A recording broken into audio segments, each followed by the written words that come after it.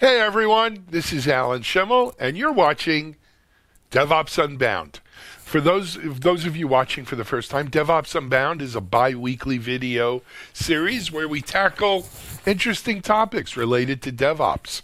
Once every 4 to 6 weeks, we do a live roundtable with a live audience questions and live audience participation.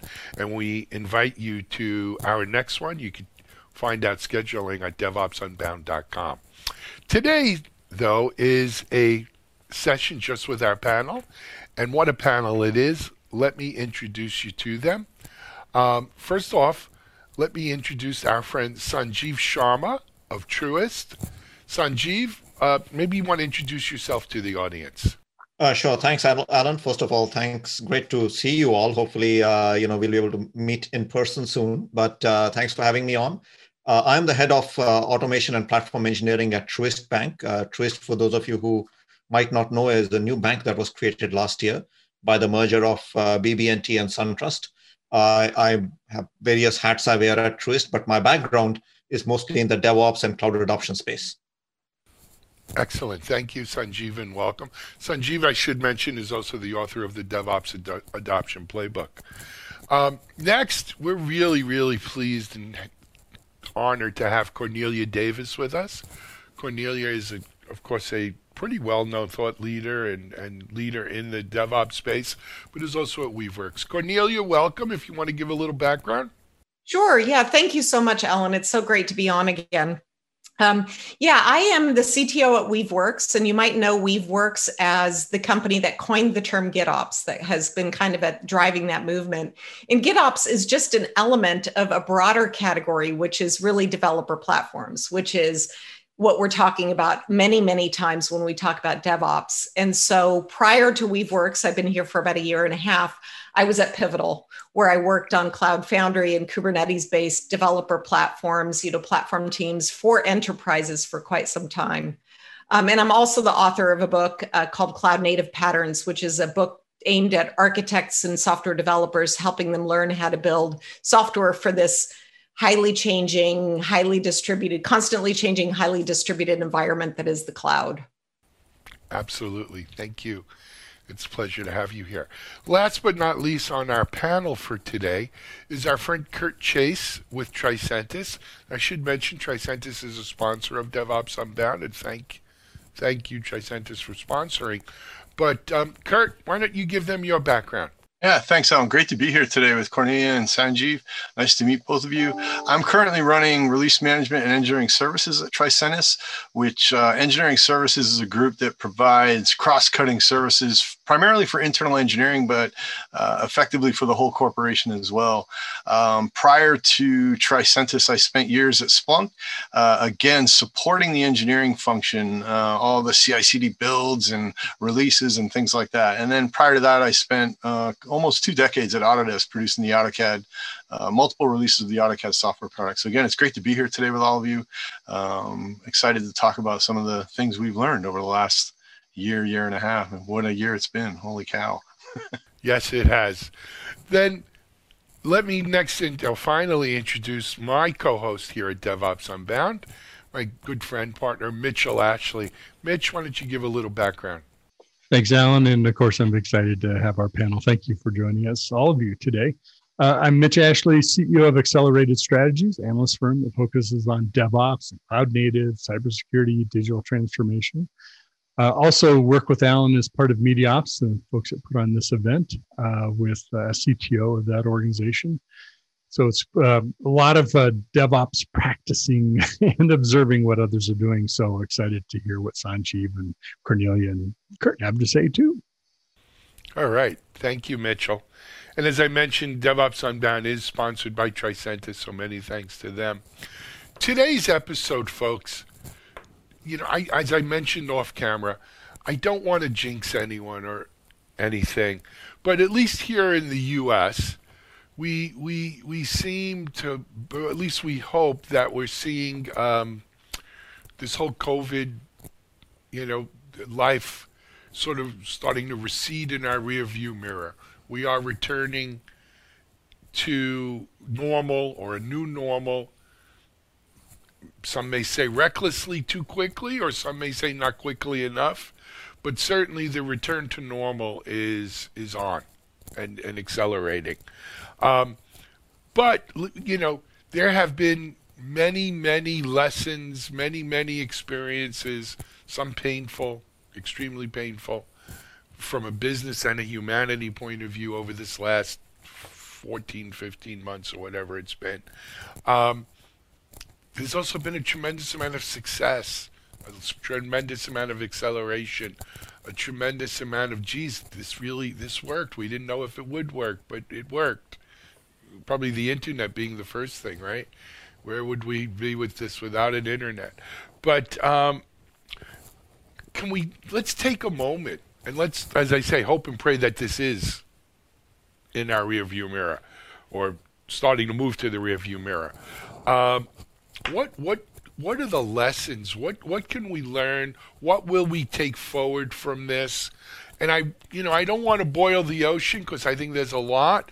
But if I asked each of you to give me 3 things that you think, not just you personally or your organization, but the tech industry has learned, the business world has learned, perhaps society in general, humanity has learned. What would you say, some of those things are? I don't want to put anyone on the spot. But Kurt, you always have something to say. I introduced you last. We'll start with you. I'll jump right in. And one thing that's amazing to me, not so much from the technology or engineering or R&D side, let's talk about business here.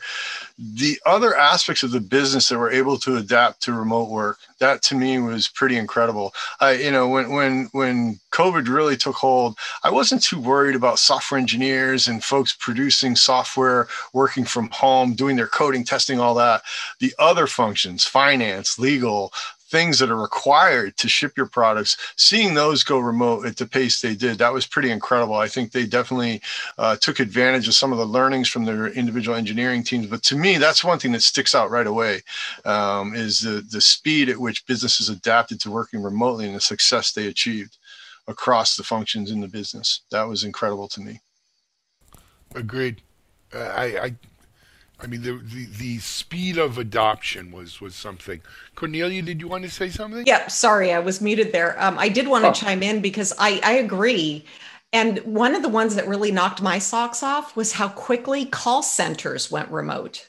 Yeah. Because that isn't something I would have expected. I would have expected them to still be kind of really tied into their telephony services and the phones that are on their desks. But I spoke with many people, various customer service people from the banks and from, the Amazon.com, there's not that much of a, call-in center there, but from all of these different organizations where when you chatted with these folks, they were like, yep, within a week, they were able to move everybody remote in these traditionally really physical call center-based systems, which means that there had to be some preparation. I don't know if it was intentional, but there had to be something that allowed them to flip that switch so quickly. Is it just forwarding phones? Is it just VPNs? I don't know. No, it was. So I have some info on that if I can. I interviewed a fellow down here in Florida. I think he was out of Tampa, and he operated multiple call centers like in Costa Rica, which is actually a call center capital. Believe it or not, that's a big business down there. It turned out that the software they used, right? People in call centers, Kurt just doesn't call someone randomly. Everyone gets assigned their calls or their inbound. When a call comes in, it gets assigned. The software they used within the call center itself worked just as well. The person didn't have to be in the desk next to you. He could have been anywhere, it turns out. Or she could have been anywhere. And so it worked just as well in a remote thing. So they still used the software they were using that tracked how many calls they did, who they spoke to, the notes, putting it into the central database. Yes, they had to be cloud-based, right? Because there was no one in the call center to kind of run that infrastructure. But the software turned out worked remotely as well as it worked on everyone's desk in the call center. It was an amazing thing. And so what they found, again, and this is going to be, I think, something that's going to be a reoccurring theme. Who needs the physical call center? They don't need that infrastructure anymore. They could have people working home just as well. And so the more advanced ones, and you've probably seen this yourselves, you call someone, they may be very well at home, but they're giving you the same mediocre service that you get when you call the call center itself, right? But yeah, no, and that's the point. I think with the business, it's applicable across functions there. It's amazing. And what business learn that they can still be extremely successful, even if everyone's remote, and having that pool of remote talent, that changes everything. Right. Yeah. I think a couple of things there to be noted there, right? First of all, sorry, Cornelia, I think I spoke over you. One is the pendulum also needs to swing back from that extreme. That's the challenge. Right? Because Big time. While we have people who are able to work from home because the technology is there, from an equity perspective, one has to look at people who cannot work from home, who are being forced to. Yeah. And we experienced that when we opened up our offices. We are just beginning to open up our offices. June 1st was the first day folks could come back. And I was surprised to see some people who jumped at the opportunity and said, I want to go back. Yeah. Then when you look under the hood and you talk to them, you realize, they've been struggling. They've been like operating out of a tiny closet. That's right. Because they don't have the space, or because they have toddlers, or they've been struggling with internet issues. And it is worse overseas than it is here in the US. So I think the pendulum needs to swing back to a more normal position, but hopefully it won't swing all the way back to where they say everybody has to be on site, on premises, right? So I think that is definitely some balance has to happen to recognize some people do need a workplace where they can work comfortably. You're absolutely right. I know a story of one individual who was in a 1-bedroom apartment in San Francisco, and after 3 weeks, he couldn't handle it. It's like, I don't have no space. Yeah. It happens, Cornelia. Honestly, I have space and I have a wonderful office and I'm super comfortable, and I'm also desperate to get back into the office. Yeah. Because, and I love, Sanjeev, that you called out the equity thing, because that's something that is so painfully obvious in the whole pandemic, is that this has only broadened the inequities that we have across society. And we need to absolutely focus on that. But then the other lesson, with me, I'm extremely privileged. I live this super comfortable. I never really had to worry about, catching COVID. I could just choose to stay home. But humans need humans. And, we're all coming to you on your 2-dimensional screen. I am super fortunate that last week I had the opportunity to have my first face-to-face with a couple of colleagues in over a year. And it was rejuvenating. I've been saying it's a 3D work world again, instead of a 2D work world. And so, humans need humans. But you're right, Sanjeev. I think that the even bigger thing is that we really, really need to look at the inequities. And in the beginning, in the early parts of the pandemic, without getting too political here, we had all of this narrative around these people who we considered essential workers, who were kind of the forgotten, like taken for granted folks. And they were put on a pedestal, and that unfortunately didn't last that long. Yep. No. And so we need to bring that back. And they weren't paid like they were that essential either, but that's all. Yeah, it was a pretty low pedestal. But you know what? You bring two things. I'm sorry, Mitch. I just want to make 2 quick points.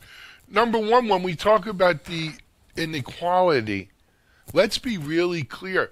This has affected women and mothers especially. More than men, right? Absolutely. Mothers have had, because not only have they had to work from home, but they've had to take care of the kids who are not in school. And it's very hard being a teacher, a home care provider, and doing your work at work.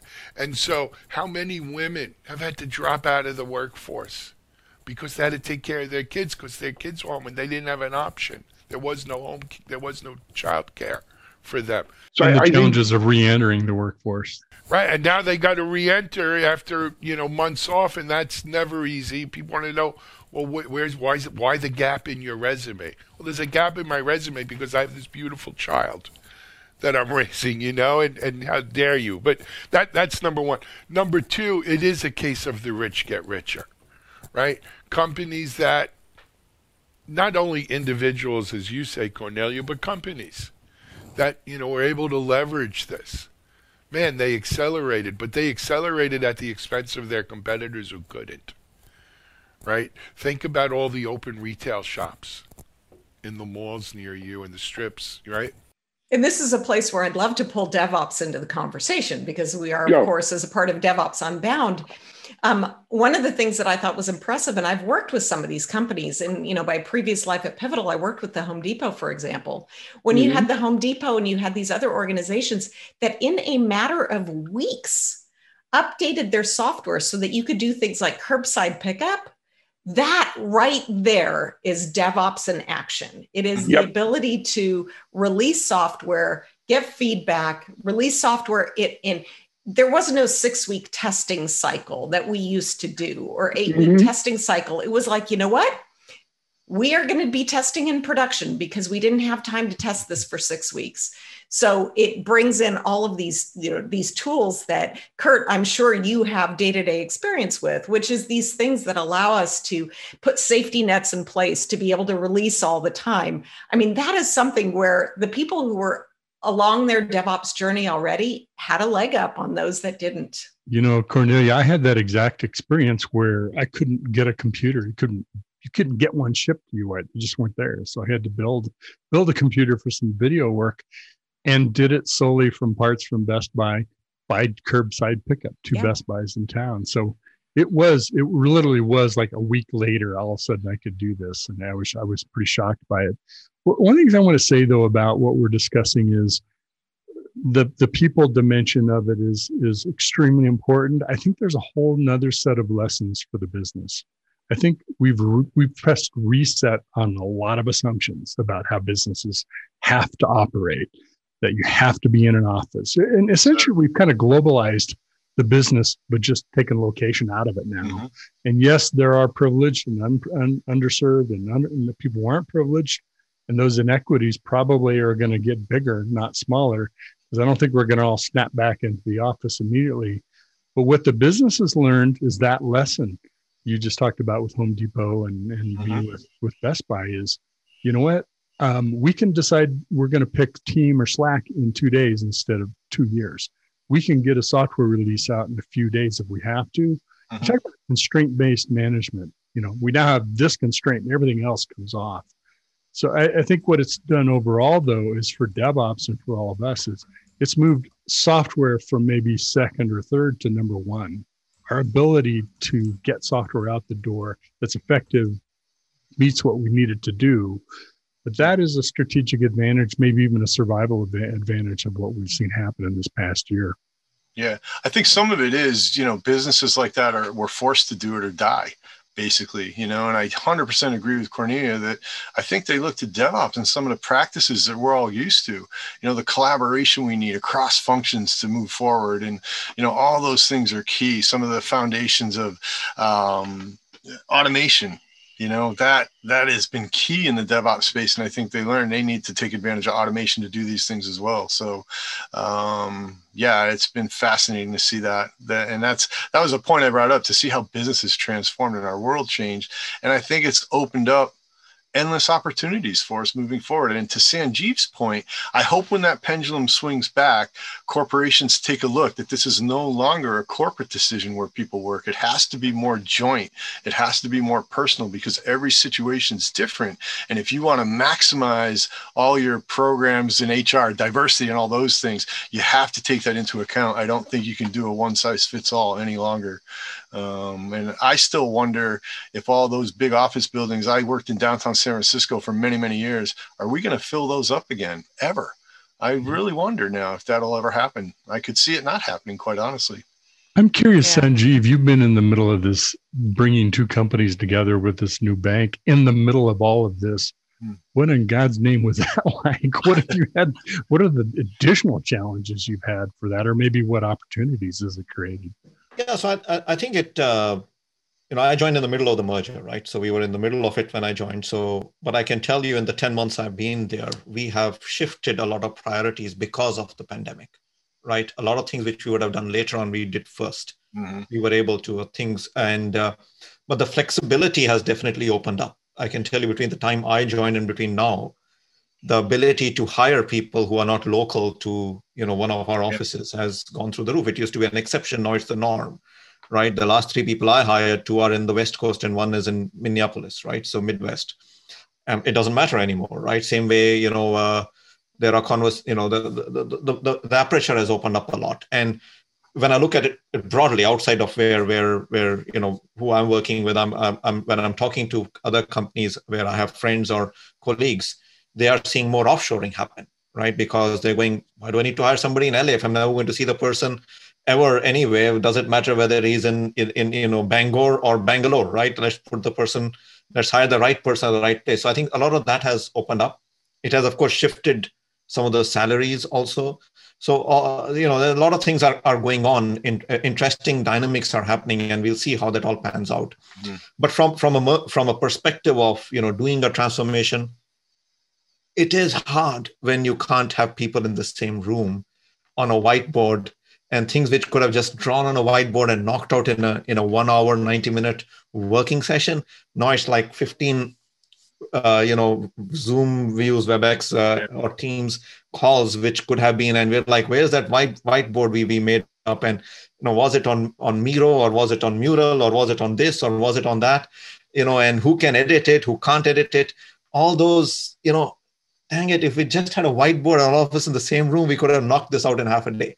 So it is difficult to do certain things remotely. I think there has to be a balance, which needs to happen. And during a merger just made it more complex because we are going through change every day, right? People's networks are changing, people's, how we are doing things are changing. We are updating stuff.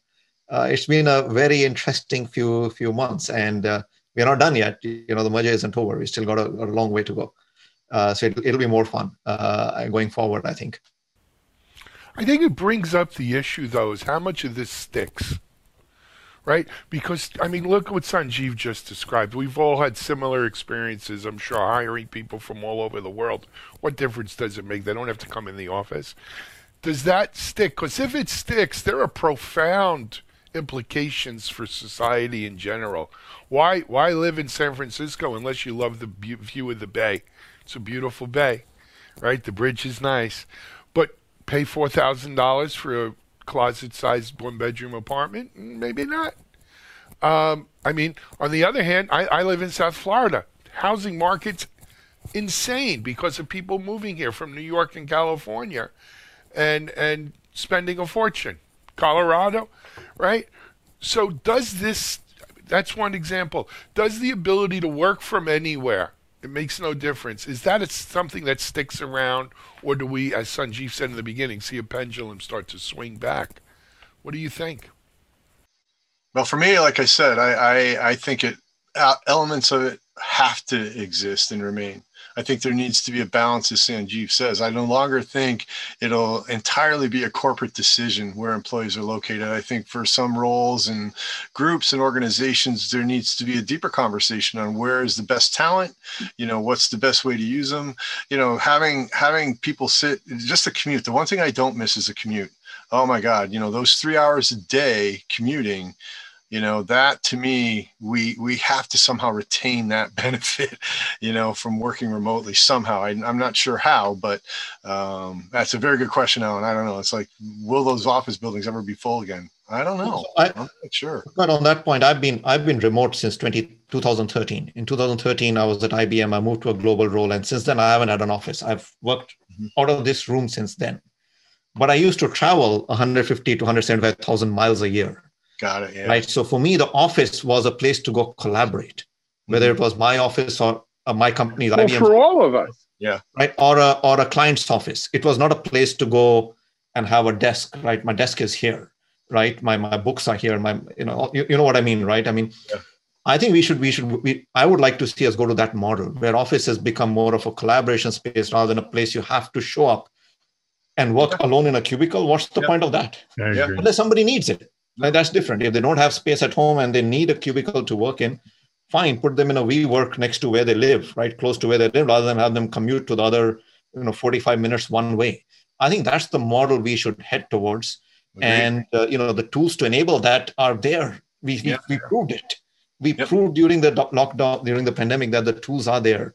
But I hope it goes that way. I hope it doesn't go back to you have to show up in this cubicle, even if you are, like the guy from Office Space protecting the stapler and never talking to anybody. The butts and seat model, right? We've seen some large organizations make those calls already and say you can be remote forever now, and things like that. So I think that'll become a bit more selective, but I still hope when that pendulum does swing back that the employee has a say, and his voice is a little bit taken more seriously. Or her voice.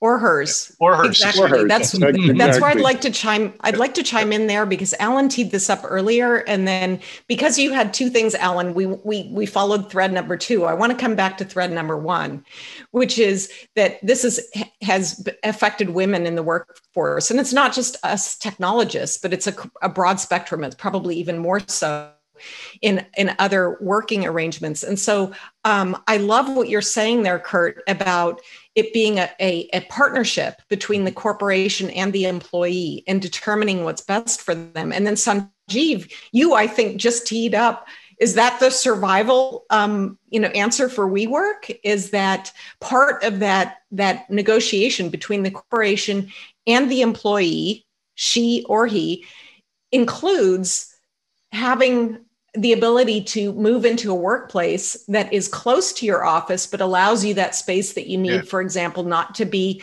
on call for childcare. Of course, the other thing I can't help but say, and I'm very fortunate. I have one son. He's 26. I'm not tying shoes or going to PTSA meetings anymore. So I wasn't affected in that way. Yeah, I wasn't affected in that way in the last year, but I was a working mother and I worked from home that whole time. And I just want to remind everyone, men and women, that you're right. Women take on that burden, but it doesn't have to be that way. Amen. Fathers.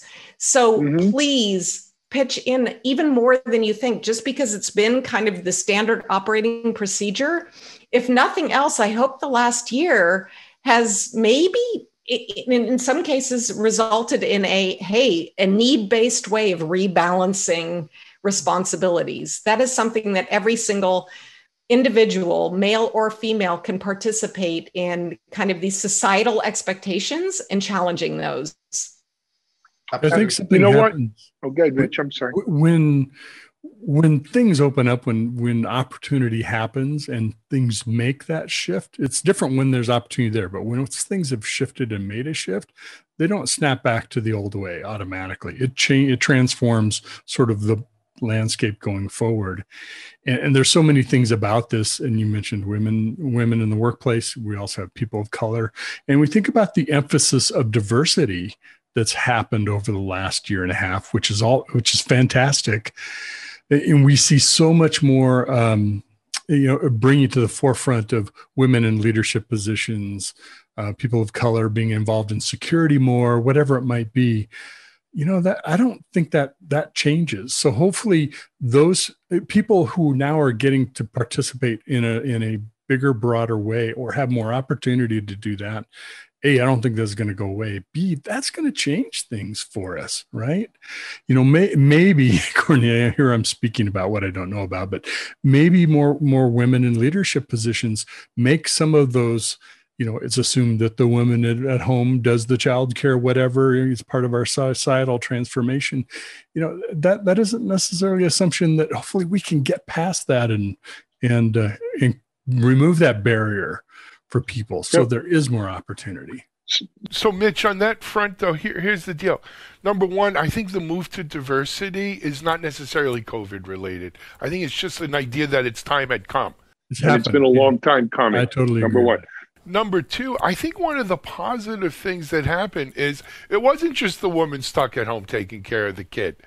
She was stuck at home taking care of the kid while the husband was trying to carve out a desk space in his bedroom somewhere to try to do a meeting or something, right? But what often happened, at least among my friends, and look, my kids also, Cornelia, they went away to college, even though their college was online, just to get out of the house from their mother and father wouldn't let them breathe. But most, like, people I know whose kids were younger, the mother and father were home. They had to split up, delegate duties. You did the wash, I cooked the meals, you cleaned the table, I took the kids here, you took the kids there, or entertained them now because you had work to do, I had work to do. In a best case scenario, it became very much a shared responsibility. Of course, not every scenario or every instance has that best case outcome. There's a lot of people throw out, a journey to share. It may not be quite as okay. Yeah. Well, yeah. This, you've painted a fairly ideal picture. Yeah. That is an ideal picture. Yeah. You're right. This conversation is making me wonder, and I don't have these stats, but I wonder if anybody else has heard the stats. You're right, absolutely, that this shift towards more underrepresented folks in leadership positions, women, people of color, and so on, that absolutely started before COVID. I wonder how COVID has affected that. Have the numbers accelerated? Have they decelerated? I suspect the latter, and I'm pretty much an optimist, but I'm also a bit of a realist. And I wonder whether the last year has slowed down progress when it comes to diversity at the leadership level. I don't know. It's just a gut feeling. I'd love to see some metrics on that. I can tell you, Cornelia, in IT roles, it has always been very difficult to hire people from minorities. Yeah, right? Of course. Underrepresented minority. It always has been. I personally believe it has gotten worse. Yeah. Because if you look at especially leadership roles, senior roles, we're not talking fresh college grads, most of those roles, no matter what anybody says, happen through referrals and connections, through your network. That's right. And that network stalled. The network stalled during the pandemic, right? Yeah. It is as big as it was then or grew slightly, right? That networking opportunities were gone. Yep. No meetups, no conferences, no lunches, no power breakfast, no women in technology meetups, nothing. The network stalled. You only knew the people you knew, right? Yep. And I think that hurt bad. I find when I'm trying to hire, my peers are trying to hire, we are struggling more to you can't hire when you don't see the resumes. When there are no resumes coming in, how do you hire, right? Yeah, and I'm struggling. And if either one of you any one of you has any suggestions on how to fix that, I'm all in, please. I'm all ears.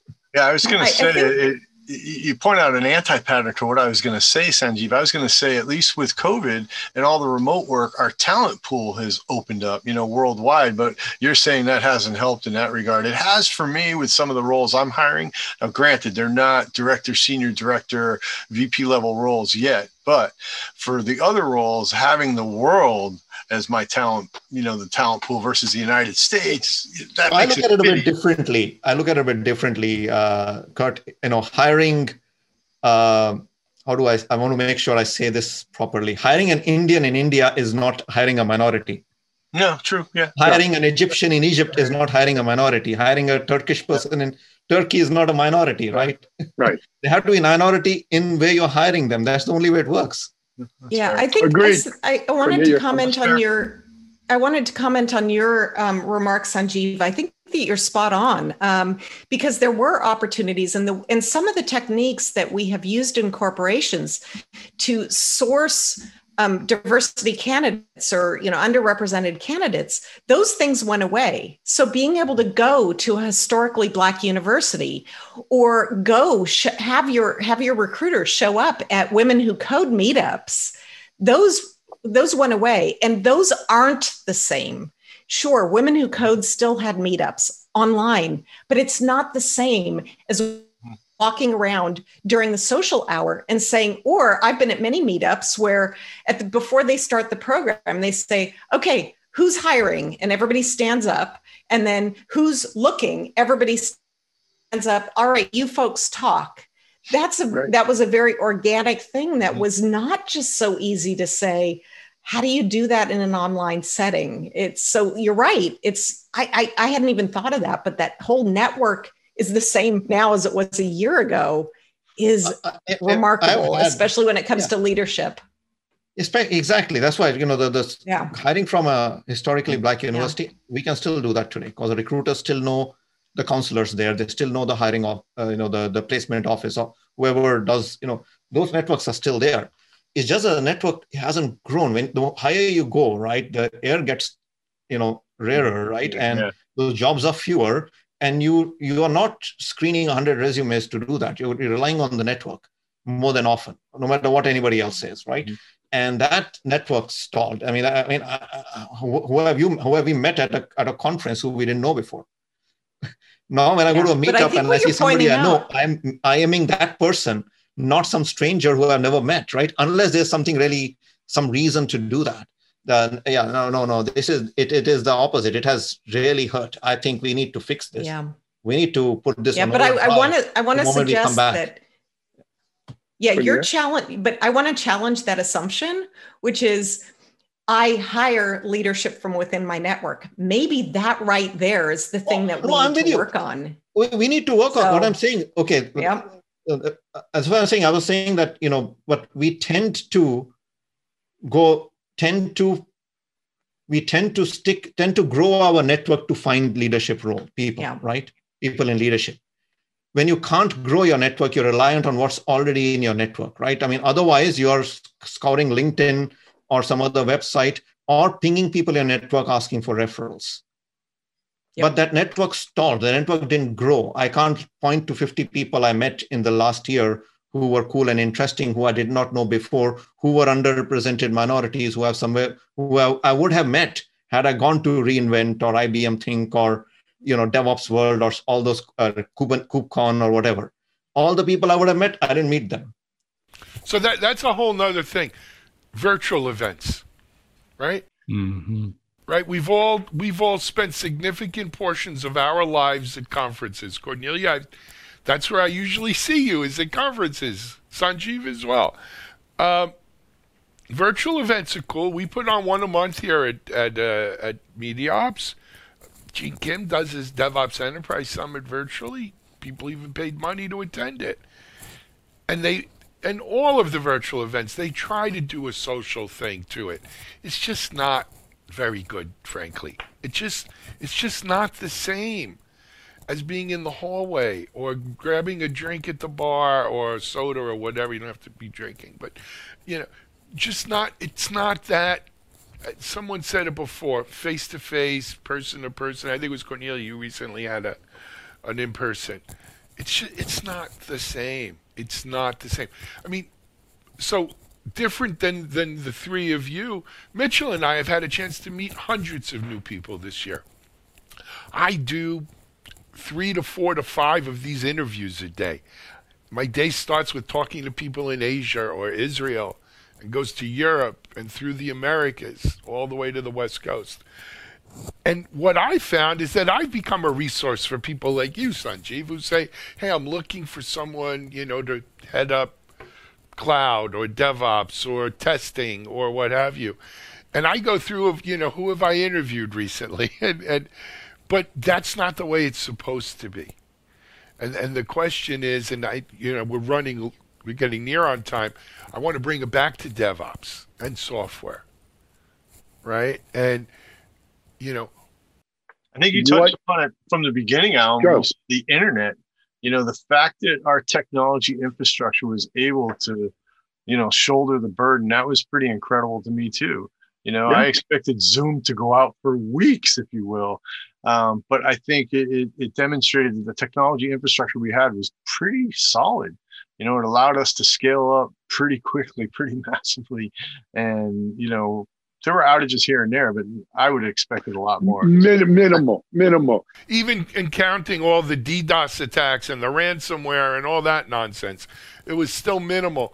So we had that infrastructure, but we also had this incredible capability to accelerate, to automate, that DevOps kind of has been teaching us for 7, 8, 9 years or more now, right? And that really helped. Curbside pickup it's not just curbside pickup, it's the back end, obviously, right? That allows you to pull into that parking space and hit the button, say I'm here, and this is the car I'm in, right?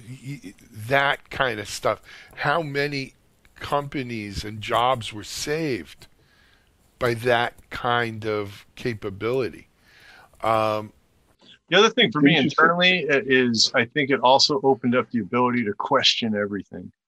Just because, at all levels, whether you're designing a new feature, adding something to a product, designing a new process, is that the right thing? Just because we've done it like that, I mean, really question it, because I mentioned this before. I think the opportunities that exposed are endless now. Really, we haven't even started to take advantage of the things we've learned. I believe we're starting to now, as Sanjeev mentioned, the pendulum coming back. Part of that is some massive learnings that we've also had forced upon us, if you will. But I think we're going to come through it even stronger and better, for sure. Yeah, I think I'd love to chime in on. Yeah, I'd love to chime in on that scale. You used the word scale. In these systems, we're able to scale and handle just a tremendous surge in traffic. Oh, yeah. And when you said that, it took me immediately back to a DevOps Enterprise Summit where Nicole Forsgren and Jez Humble, and those of you who don't know them, you should know them.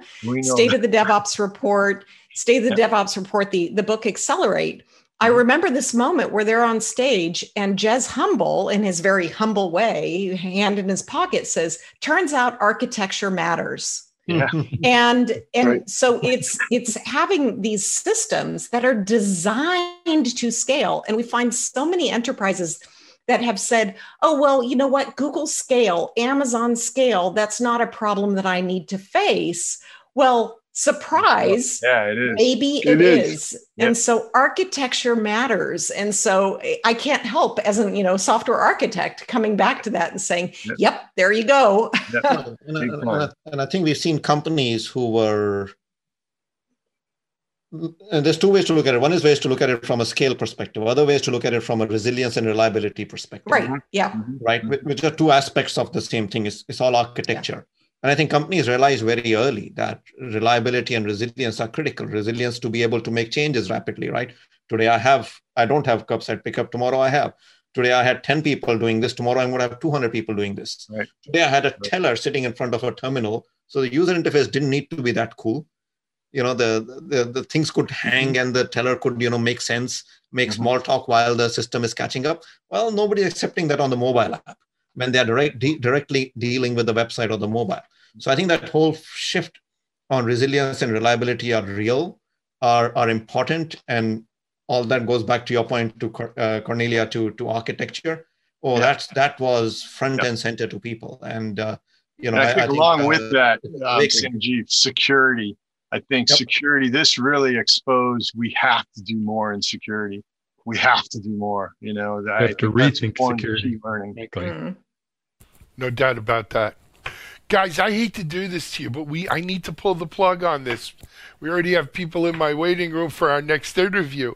What a great panel this is. We're going to have to rerun this again and go to a part 2, because there's things I want to talk to about this as well.